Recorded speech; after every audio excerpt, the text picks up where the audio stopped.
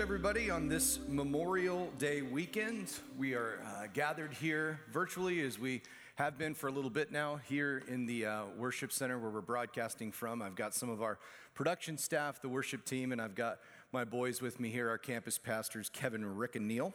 And it's exciting to come to you today on a great topic, but we haven't had much chance to interact. And so I have all my friends that kind of text me, and I get the occasional picture kind of saying, hey, this is us watching TV or doing this or doing that. And they're saying, you know, we're kind of doing more church with our kids.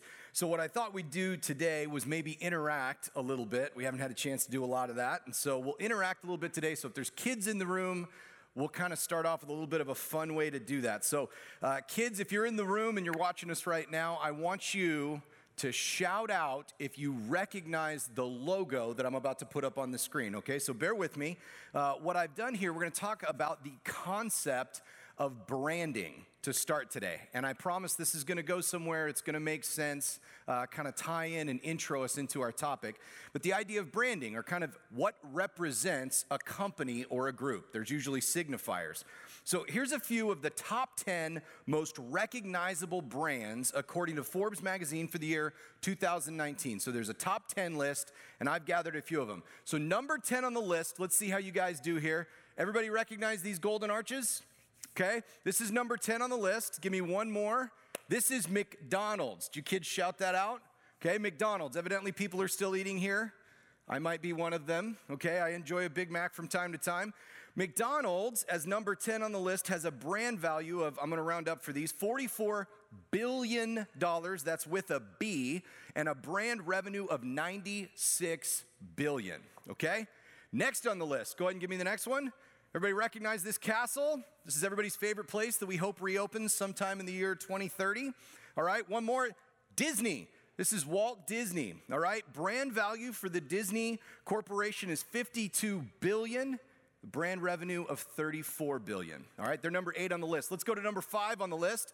You guys recognize this? Everybody's favorite place to go to argue? Facebook. All right, this is our Facebook company. Brand value, $89 billion with a regular revenue in the brand of $49 billion. Big jump now from number 5 to number 4. This little orange arrow has been keeping boxes coming to our house through this whole shelter-in-place deal, keeping us alive. Jeff Bezos is the founder. It's Amazon. Amazon, as you can see, $97 billion for a brand value. That brand is worth $97 billion, estimated by Forbes. And their revenue, $211 billion for a revenue. And number 1, let's go to it. Everybody knows this partially eaten piece of fruit right here. This is the Apple company. Brand value, get ready, $205 billion is what it's worth. Billion dollars.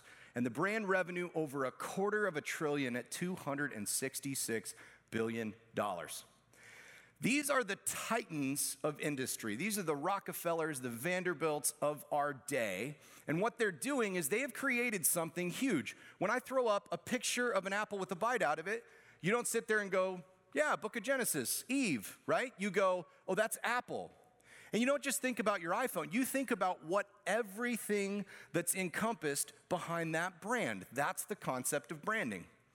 Let's do just one more and see how you do. What's this? What's it represent? What's behind it? If you actually run the numbers, it's a first century, it's a crucifixion device. It's a torture device. It's actually how we used to execute people forever ago. Its brand value is unknown. Its revenue can't really be decided because it's not measured monetarily. You see, the reality is with all these other brands, it represents something big. What's behind the cross? What does it signify? I'm going to throw up a quote real quick that I think is helpful right here. It's Jeff Bezos. He's the founder of Amazon. And he says something really interesting. He says, your brand is formed primarily not by what your company says about itself, but what the company does. Now, I highly doubt that Mr. Bezos was thinking about a church or had John 13, which I'm going to take you to in just a moment, in mind when he made this quote. But he was dead on in his analysis of what should make the church recognizable. What should stand as the symbol of the church? Let's take a look at this verse in John 13. It says, "A new commandment I give to you, that you love one another, even as I have loved you, that you also love one another." Bright yellow here. "By this, all men will know that you are my disciples, if you have love for one another." You see, the reality, going back, what the church says about itself isn't as important as what the church does. And what Christ is telling us in his final days, in one of his longest teaching times in the upper room discourse, is he's saying, this is how the world should know you. It's not through a fish that you put on the back of your car. It's not through a cross that you tattooed on your arm. It is by this action. It is by what you do. The world should peer in.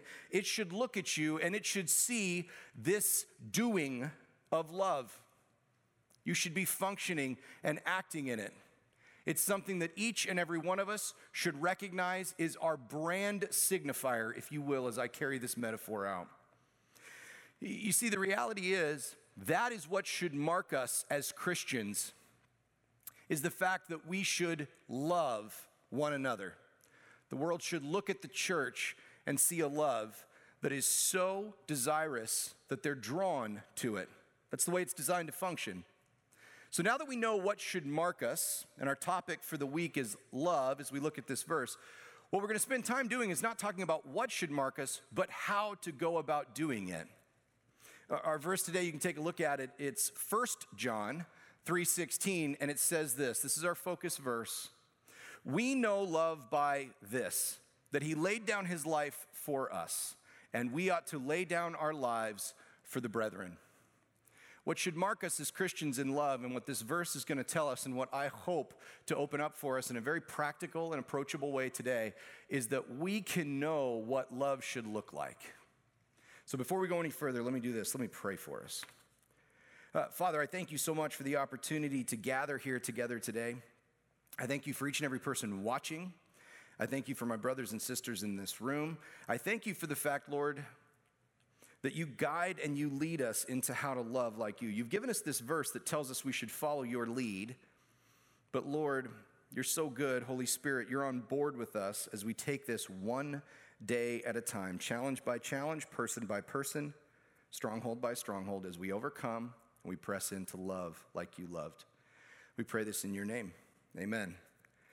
All right, so we're going to be in verse 16 today, but just like anything, if you just parachute into one verse in the scriptures, it can be a challenge to gain context. So I'm going to back us up a little bit to verse 11, and we're going to take a look at this opening metaphor.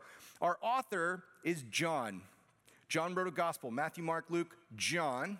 Okay? He also wrote these epistles, 1st, 2nd, and 3rd John, and so we're in his first epistle today, and it has some beautiful referent places where it kind of echoes things that he said in his gospel. So as we look at this today, let's look at these first two verses, because he sets something up that we're going to play off of a little bit for the rest of the day. It says, "For this is the message which you have heard from the beginning, that we should love one another." What's he talking about?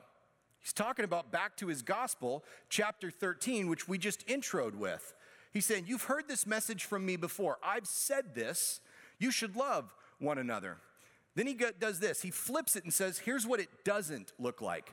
Not as Cain, who was of the evil one and slew his brother. And for what reason did he slay him? Because his deed, Cain's, were evil, and his brothers were righteous. John starts us off with this great idea, and for those of you, many of us remember the Sunday school story. If you're new to Christianity and you don't know the story, here's a quick flyby. Cain and Abel were Adam and Eve's kids. As they were sitting there, they were asked to do something by God, to bring a righteous sacrifice to the Lord. Now, Abel was pretty good at this, okay? He brought a righteous sacrifice, put it before the Lord. The Lord said, that is righteous. Thank you for being obedient. He wasn't quite as pleased with what Cain brought. Cain brought an unrighteous sacrifice, and the Lord let him know that. Cain got upset with his brother. He became jealous of the righteousness that Abel had stepped forward in, and he killed his brother. It's the first murder in the Bible. And so as this happens, what we hear now is, and this is the only Old Testament reference in this epistle, John is looking back and going, I want to take you back to a place where righteousness was someone moved against it. His message to us in this opening metaphor, and we're going to play off of this a little bit, is that Cain sought to kill what was righteous, and Abel sought to nurture and exemplify it.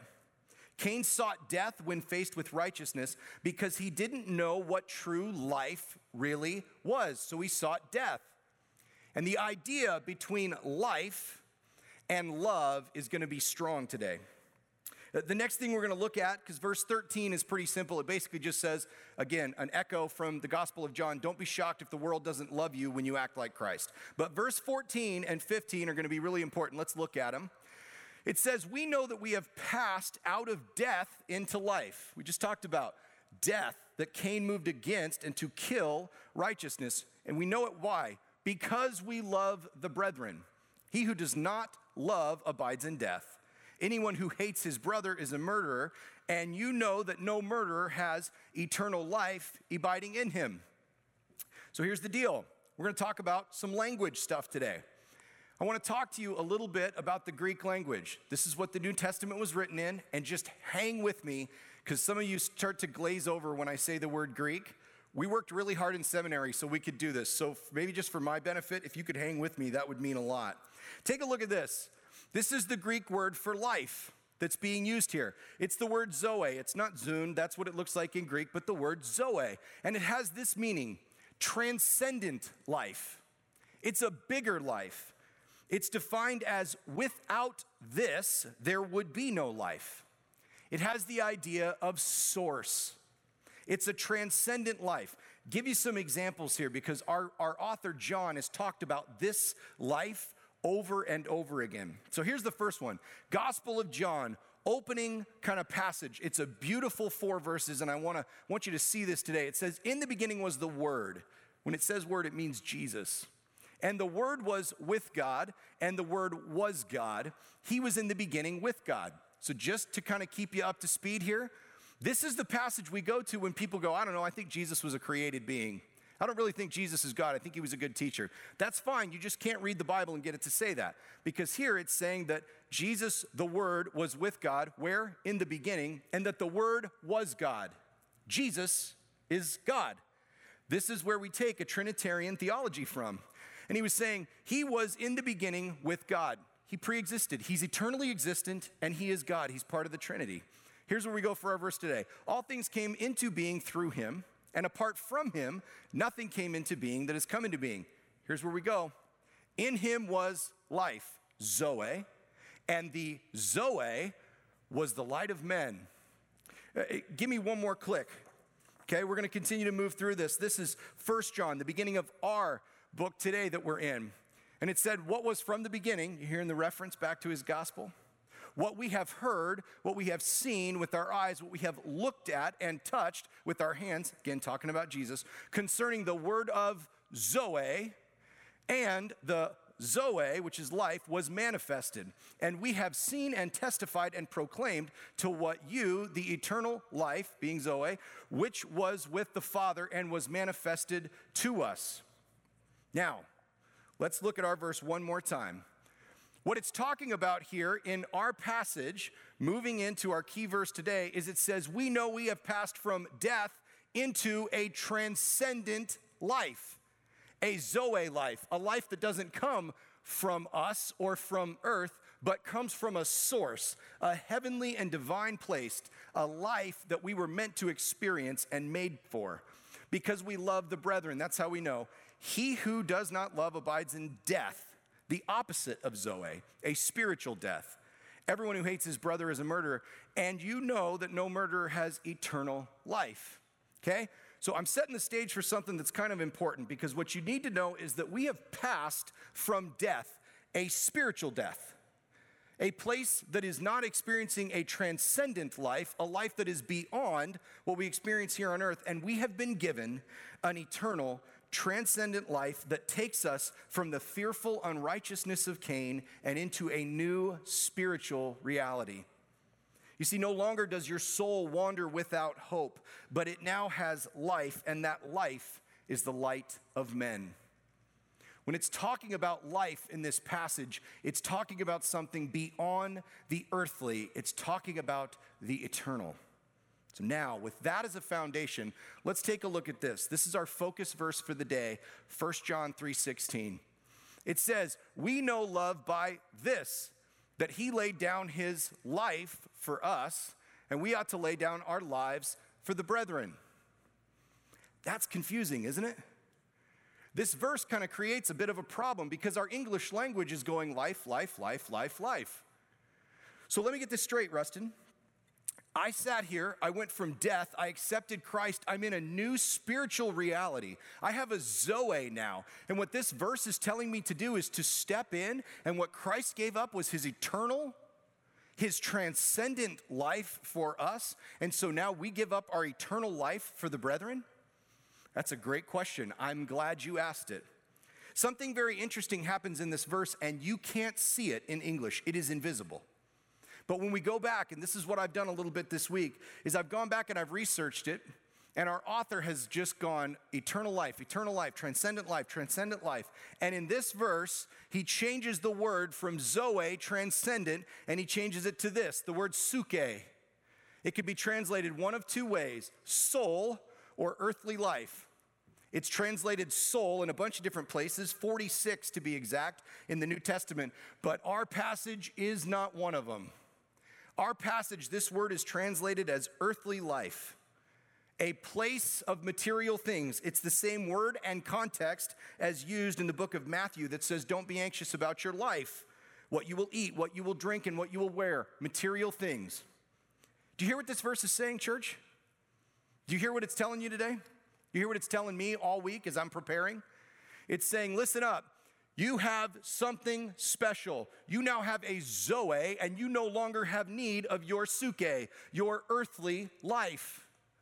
You've been given something that is so much bigger. You have everything you need for life and godliness because you've been given a transcendent, completely heavenly love and life that you will never lose. You see everything so differently now, don't you? You see, he left this little breadcrumb trail for us to find, to say, go after this, go after this, go after this. And when you find it, when you find that treasure hidden in that field, that Zoe life, it will so satiate and fulfill you that you will look at your earthly things and say, I don't need these anymore. I don't have a need for this suke that everybody seems to be so enamored with here on earth. I have found something transcendent. It's a word that gets thrown around in a lot of meaningless context. In this one, it's perfect. You see Jesus differently now, don't you? You see Jesus walking around the earth, and he is so filled by this beautiful life that he is experiencing with the Father that is transcendent of earth and eternal, that he looks around and he goes, oh, guys, you don't get it. I don't have need of earthly things. He looks around at the rich young ruler and he goes, please, go give all of your suke away. Sell everything that you have. If you only knew what I have for you. I have a Zoe, rich, incredibly meaningful life that goes beyond these things that you treasure. But that ruler didn't see it, and he left destroyed, devastated, wrecked, because he was so distracted by all of the suke around him, he couldn't get to his Zoe. Think back of our opening metaphor. Instead of killing righteousness like Cain did, we are now, by this verse, being asked to give our lives for it, for the righteous things, for the Zoe that is being experienced in the brethren, the brothers and the sisters of the kingdom. And we're willing to take an earthly death, not be the ones doling it out. Can you see, church, why it's so important for us to understand what we have in Christ? It's so that we can sit back and say we have something far too precious to turn away from. And so the things that are on this earth, we have no regard for. These earthly things, they don't matter because we have a Zoe that is kept with a Savior who will never let us down. That's what this verse is telling us. I'm not going to elaborate it. I'm not going to go on any further than that. It's very plain. It's very simple. You have transcendent life. Give up what you have here on earth. For who? Don't let it get in the way of you loving others. Because what they have, what they're in, it is transcendent. It's what you're experiencing.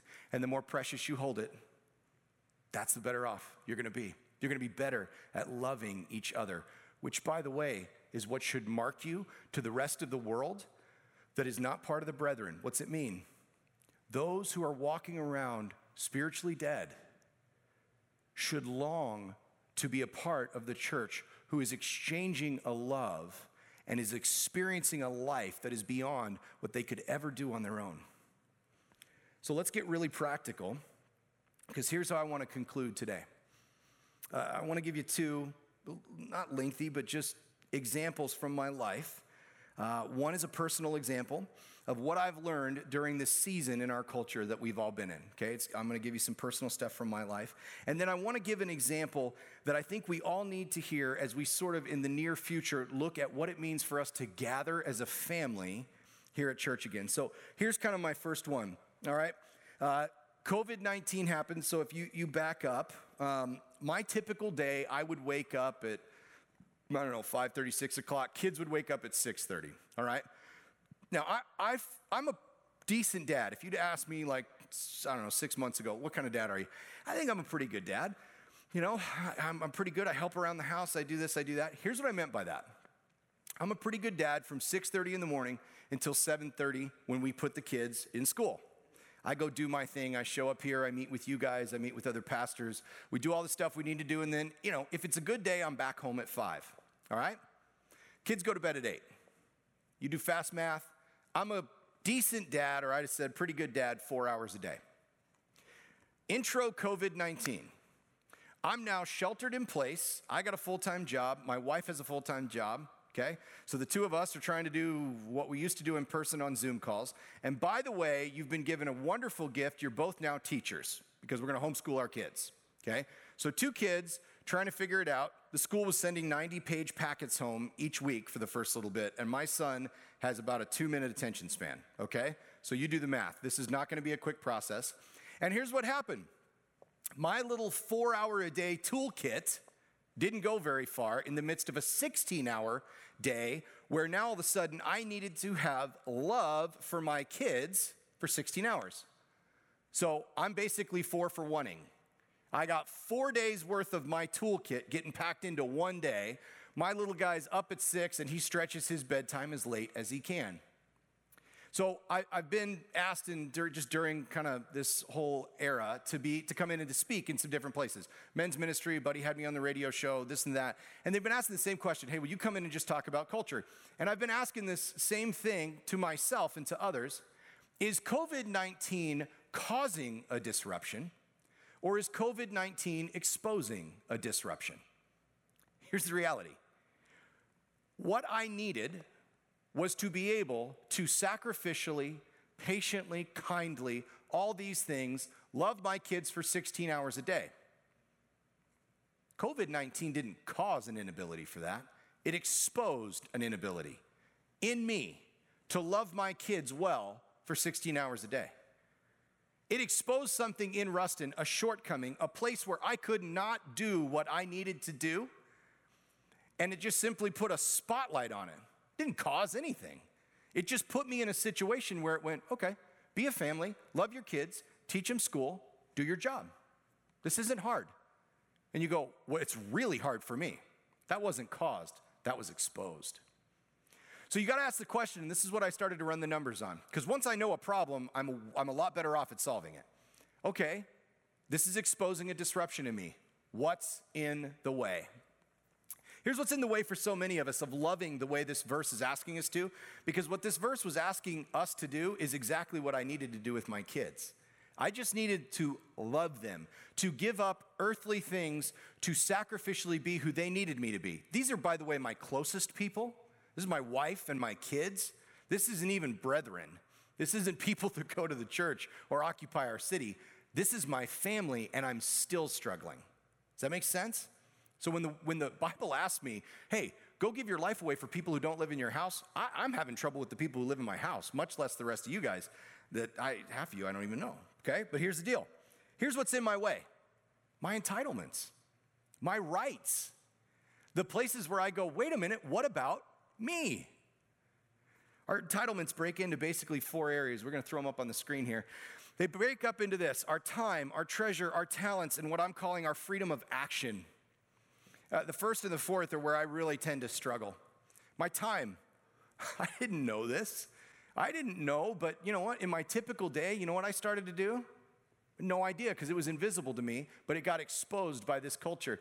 Hey, great, guys, you good? 6:30, 7:30, drop you at school? Enough? Okay, great. Teachers got them, okay? Never have I been more thankful for teachers than I have for the last 6 weeks. Totally lied to me, all right? I saw the meme that said, teachers lied to me. My kids aren't great students, and they're not patient and good listeners. They're not, all right? I had to do it. Thank you, teachers, for what you're doing. But the reality is, I would drop my kids off. I'd be in my truck. I'd drive over here, and I'd go, okay, great, I'm going to start my day. Generally speaking, I got to do what I wanted when I wanted. I had a calendar. It drove my day, but I could manipulate it. I couldn't do that anymore. There were times where I needed to hop on a Zoom call, but I had to go add and subtract fractions with a third grader. I had an entitlement to my time that needed to die because others needed me. Treasure and talent. Some of us sit back with our money, and we sort of say, you know, hey, it's mine. I earned it, all right? Yeah, but even the things that you did to earn it, God gifted you with. And once you step into the Zoe that the Trinity has blessed you with, that's made you for and now given to you, this transcendent life, you serve at the pleasure of the King. And he's a great king. But your treasure belongs to him.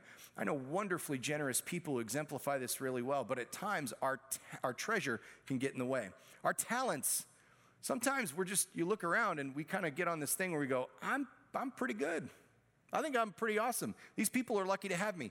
And we start to think to ourselves, I should be able to take that anywhere I want and do what I want, when I want, and how I want. And the reality is that's not how it works. Again, you serve at the pleasure of the master. He's got a plan for your life. There may be places where you can go and earn a bunch more money. But the reality is God may have called you somewhere else. Many of us in ministry sit back and just go, listen, here's the deal. There's probably places we could all go to make more money. But I've never been happier because this is where God called me. And it ain't easy, but it's worth it because it's where he's put us. And every pastor and person on staff would all echo, this is where God's called me and I want to fulfill his call. I trust his plan for my life. I told you guys the fourth one is a big one for me, this freedom of action. It's not just that I get to do what I want, when I want, it's the how I want. Hey, listen, I want to go to the gym. Well, they shut gyms down. Now what? Okay, I guess I'm going to work out in garages and the kids are going to be around. I found myself getting irritated with like these kids. They don't ever leave. They're always here. Yeah, they are. And they're yours. Love them well. But I didn't get to do what I want, when I wanted, and how I wanted. Our entitlements so often get in the way of us loving others. And in order for us to love the way that we need to, we have to see that we are bound by our entitlements or the things that we have to fill in the blank. If you sit down and you say, listen, I get to or I have to fill in the blank, unless that's something that God's called you to do and asked you to do for others or to continue to nurture a relationship with him, that needs to be negotiable. You need to be willing to give away the suke so you can continue to live in a fulfilling life and love that God has given you. What this word is telling us today is not to bother with earthly things. And in personal examples, it's in the way of us experiencing so much more. Here's the second example, and I want to craft this very specifically. A couple of weeks, June 6th and 7th, we're all going to be back in all of our different campuses. We're going to be back worshiping together again. And here's what's really hard. So because we have, to large part, politicized the virus, okay? I'm not going to make political statements. It's silly. Nobody really wins. I'm not going to make political statements. I'm not actually going to make cultural statements. I'm going to make family statements, okay? And here's what that means. I'm just going to talk about the only group that I really have any influence with, which is the family here at Scottsdale Bible Church, of which I and my brothers and sisters are a part of. So that's where I'm going to keep this example just to the family and to talk about what it means for us to come back and to be a part of the brethren again, which we already know should look so loving that the world peers in and is desirous of it. Here's something I've heard over the last couple of weeks. We're all in the same storm, but we're not all in the same boat. We're all coming back in the midst of the same storm. It's COVID-19. That's the storm. And yet our boats are all really different. Some of us are 70 years old. We're going to come back and be 70 years old. Some are 25. Some are compromised for a myriad of health reasons. Others are in perfect health. Some of us have kids. Some of us don't. Some have been sheltered in place with a family, hectic, going everywhere. Others have been sheltered in place alone. They live alone. They haven't seen or really interacted with anybody that wasn't virtual in 6 weeks. The storm's the same, but the boats are different. And we are all coming back to the same place, but we are not in the same place. Here's what I want you to hear today. If you call yourself a Christian, I want you to make sure that you are loving no matter what you believe about what's going on in culture right now. Do you hear that? No matter what's going on in our culture, we have to remember that we are called as brothers and sisters to love. Here's an example. We're going to come back. We've encouraged you to wear a mask. Some people aren't going to. Okay? I got that. If you come back and you choose not to wear a mask, I'm going to hit both sides of this, by the way. But if you say, hey, I'm not going to wear a mask, I'm going to make that decision, okay? Don't be belligerent about it. Don't come back to church and decide that you're going to instruct everyone else on your social views by looking for people with masks and walking over to them and going, hey, what's up? Hey, good morning. How you doing? No mask. How do you like me now? Don't be belligerent about your choice not to wear a mask. And if you choose to wear a mask, which we're encouraging everyone to do, don't socially shame those who aren't wearing a mask. You do you. Wear your mask. If you choose not to, that's fine. But here's what I don't want, and this is my closing example for the day. The church should look so loving to each other that the world looks in and says, I want to be a part of that. Why? Not because they see you, because they see Christ. They see a love of Jesus, and this is what would break my heart. If somebody who had fallen in love with Jesus and had found this church through our video broadcast during COVID-19, they went, I'm scared, and I don't know what's going on. And I used to go to church years ago, but it wasn't really my thing. And so I started watching again, and I heard some stuff that I loved. And so it's June 6th and 7th, and I was told I could come, and I'm here for the first time, and I don't know Jesus, and I don't know what I'm doing. And here's what they walk into.